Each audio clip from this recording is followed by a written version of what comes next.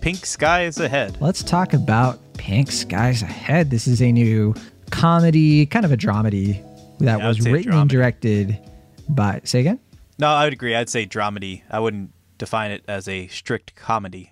Yeah.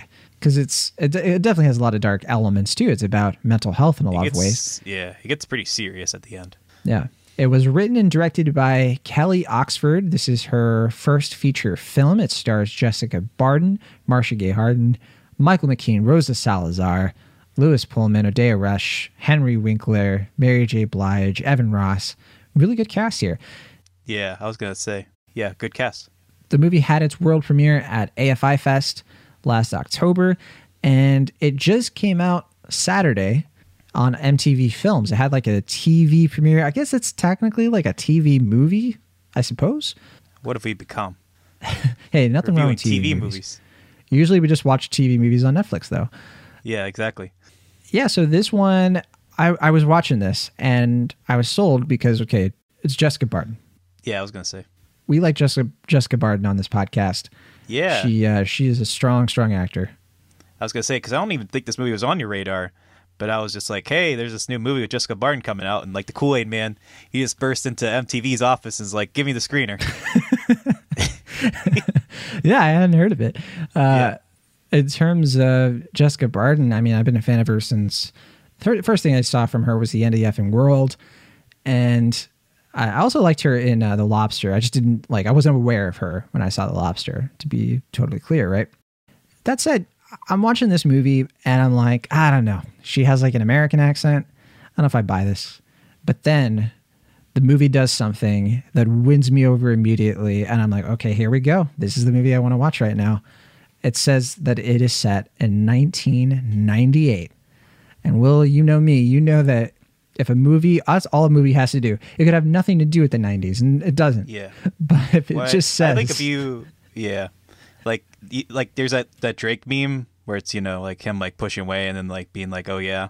And I think if you like 80s nostalgia, you're like, no, I don't want that. 90s nostalgia, give that to me. Bring it on over. Right now. Yeah. Give it. And it's only because I'm starving for it. We don't get enough of it. I mean, come on. 90s nostalgia, we maybe get like Captain Marvel? Like, how many times are we going to mention that movie in this show? Oh, one more doesn't hurt. Yeah, rule 3. So this movie, it's a pretty straightforward kind of coming of age film. Our main character is 20. Impressive for Jessica Barden, just because like they shot this when she was like 27 or 26, and yeah, she's like still playing younger, almost high school characters. But that's credit to her range. It's weird for me because like she's about my age in this, and I just can't think of me like playing a high schooler. But I guess that's why I'm not an actor. Well, you may not want to see our bit that I had planned for next week. John and Will have to pretend to be in high school again in order to stop a criminal conspiracy. It's a very original screenplay I'm working on. Sounds pretty problematic. But yeah, so this movie, it's kind of like I said, like a coming of age sort of thing. Our main character is named Winona, played by Jessica Barden. She's kind of in a series of Arrested Development. She can't get her license. She has blue hair. She has kind of like partier friends. The series of Arrested Development, she's not in that, but she is in a series of Arrested Development, yes. I was hoping, that was the joke. Sure.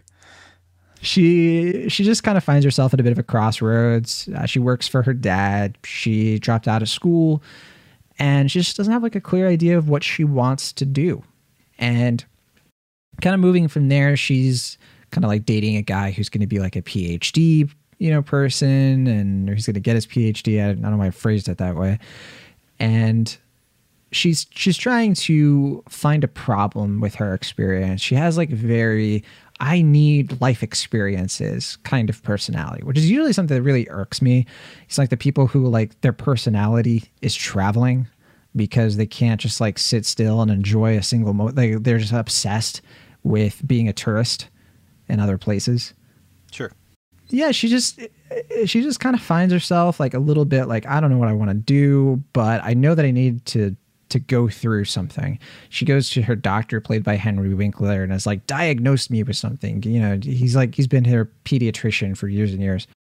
I was gonna say I definitely preferred the pediatrician version of Henry Winkler in this as opposed to On the Count of Three.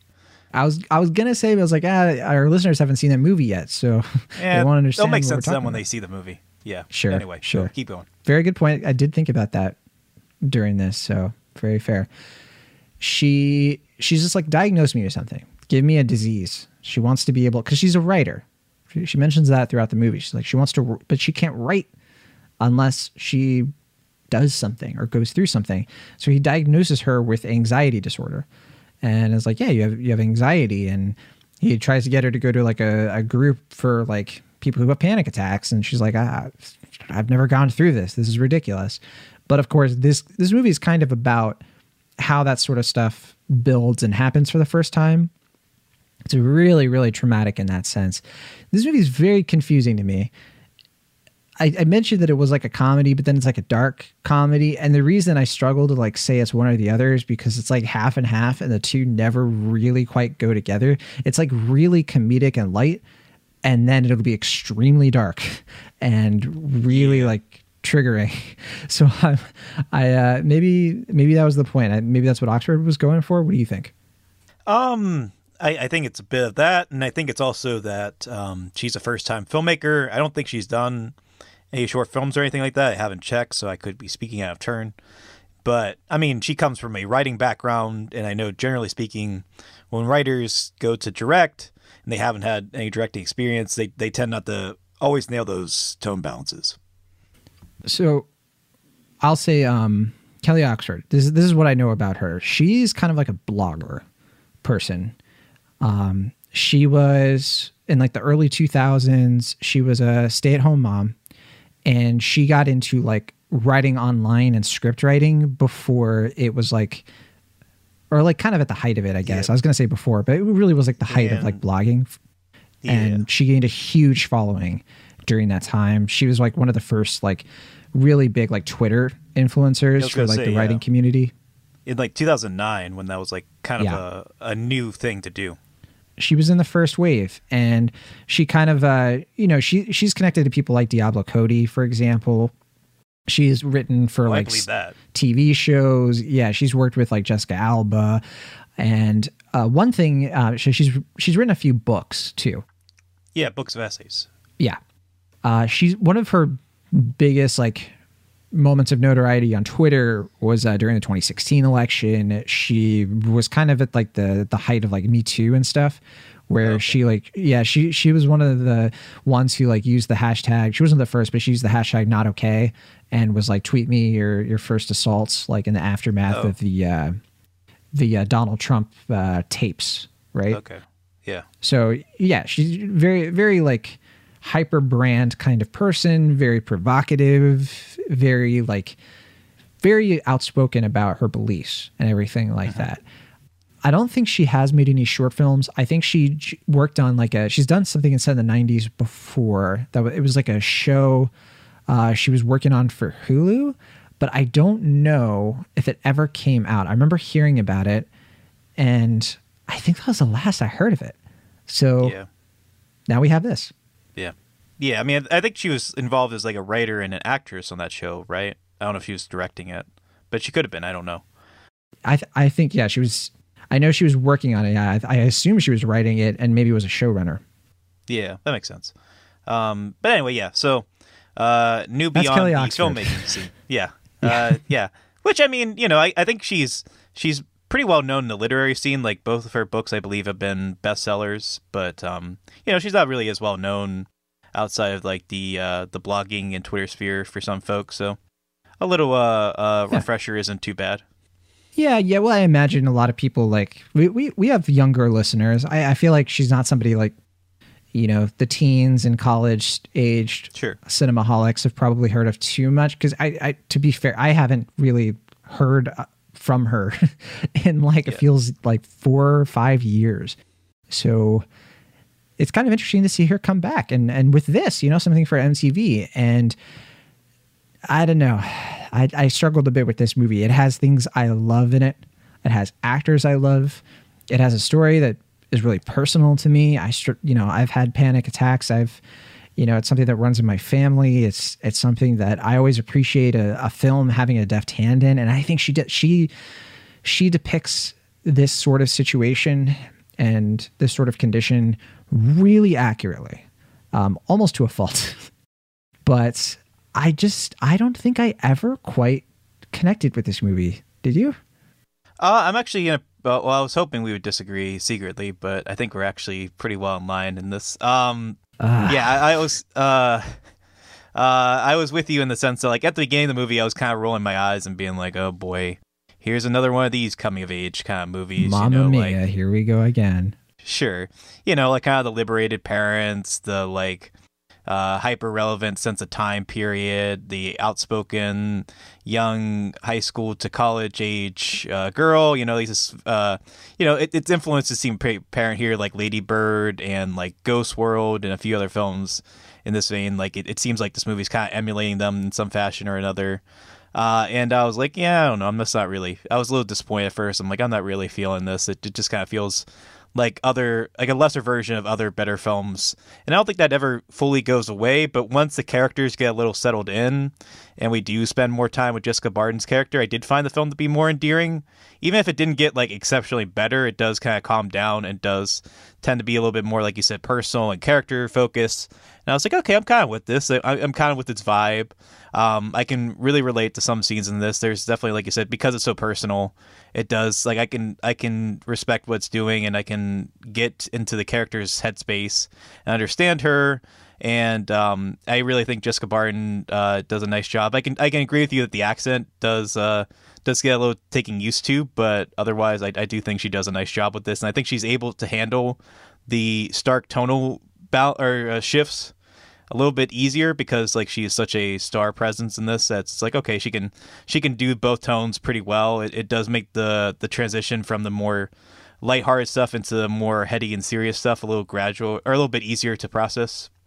But yeah, I mean, the movie itself, in terms of the narrative, it does kind of fall into a few expected beats. It does hit a lot of tropes and cliches that we've seen before, particularly one with Michael McKean's father character, where without giving anything away, Jessica Barden's character kind of assumes one thing is happening, and it's like, no, it's not this, it's this other relevant thing. And it's just like, that's been so played out at this point. It's just like, we've seen that in a million other movies. It's just like, there's other little things like that too.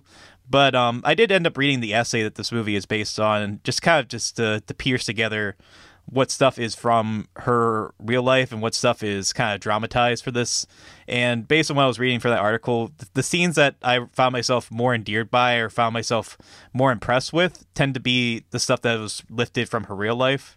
And the things that I was kind of less okay with, I found were kind of the more like added things in here to kind of like fluff it out and kind of make it more of a like traditional Hollywoodized movie of this. And maybe just my way of saying that, like, I guess when the movie is kind of a little bit more, like we said, like from her own experience and does clearly relate to her own life, I found myself really admiring and feeling myself appealed by the movie and appreciating what she's doing. But when it's trying to like kind of be like 15 other of these movies, I find myself constantly thinking of those movies and not thinking so much about what the movie is trying to do here. Yeah, that definitely rings true for me as well. Yeah, there were parts here that resonated and just parts that didn't. I thought about Lady Bird a lot while watching this. I thought that Lady Bird just is supremely a better put together movie about some of the same things. And what I like about Lady Bird is how it adds so much other stuff to the teen experience to make the character feel more well-rounded, right? Yeah. So to me, this kind of just feels like a one-note kind of experience of a film. And at the same time, there's really good dialogue in this, as you would expect from Kelly Oxford. I think that there's one piece of dialogue involving a fork that definitely going to stick out in my mind for a while, and delightfully so. Yeah. Yeah. Forgot about that. I do not have much to add. I think that I'm going to end up going with an extremely low B-. That was a C+, but the reason I'm bumping it up to B- for two reasons. One, the soundtrack. Jessica Barden. Okay. The soundtrack is fantastic. Well, Jessica Barton's the reason this isn't a C.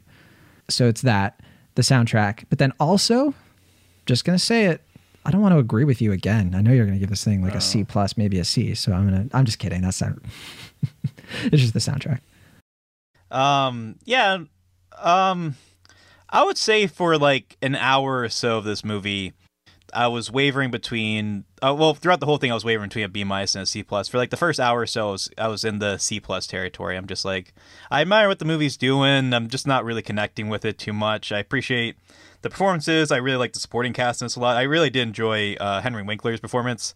I thought that was going to be like kind of like too sitcom-y or weird, but like all of those scenes I thought really worked well, and I thought he had good chemistry with Jessica Barton. And I was like, I actually kind of wish there was more stuff with the with the doctor. I found this kind of appealing and sweet. But throughout the film, it's just kind of like, yeah, appreciate what it's doing, not really connecting with it. And then I want to say, like, in the last, like, 20 minutes, it kind of, once it did settle down, it really hit home its points. It resonated with me in a way I wasn't really expecting. And I guess I found myself pretty unexpectedly endeared to what Kelly Oxford was doing here as a director and filmmaker. And I was just like, oh, you know what?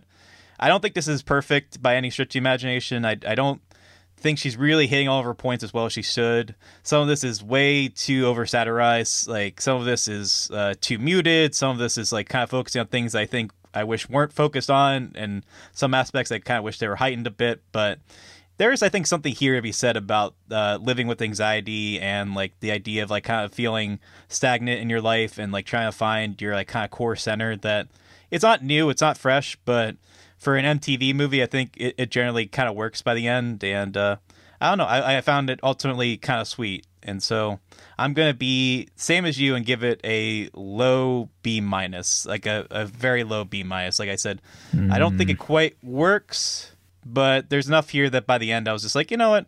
I appreciate its spunk. I admire what it's doing, and I didn't hate the time I had with it. Now I think you're just matching my grade on purpose. Although, okay, I do think it's funny that you're like, as soon as this movie settles down, I thought you were going to be like, like moves out of the house and it gets a job and it just starts to get stuff together. That's when it starts to work for you. Sure. But yeah, no, mostly agree with your points there. And yeah, it's not a bad little film. Definitely worth seeking out if you are a fan of anybody involved and are looking for kind of a breezy Sunday afternoon watch. I think it works. Yeah. I was kind of surprised this wasn't at Sundance, because this kind of feels like the type of movie. Oh, yes. Or South by. Yeah, like you'd see at like 2 p.m. on like a Sundance Saturday or something and be like, yeah, it was all right.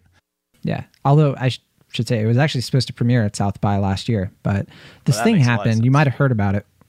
Oh, yeah? It kind of made things a little trickier if they were scheduled to happen in March of 2020. We'll talk about it later. Yeah, I was wondering why these things that were supposed to happen in March just stopped happening. I was just like, where's my invites, guys? Yeah, there you go.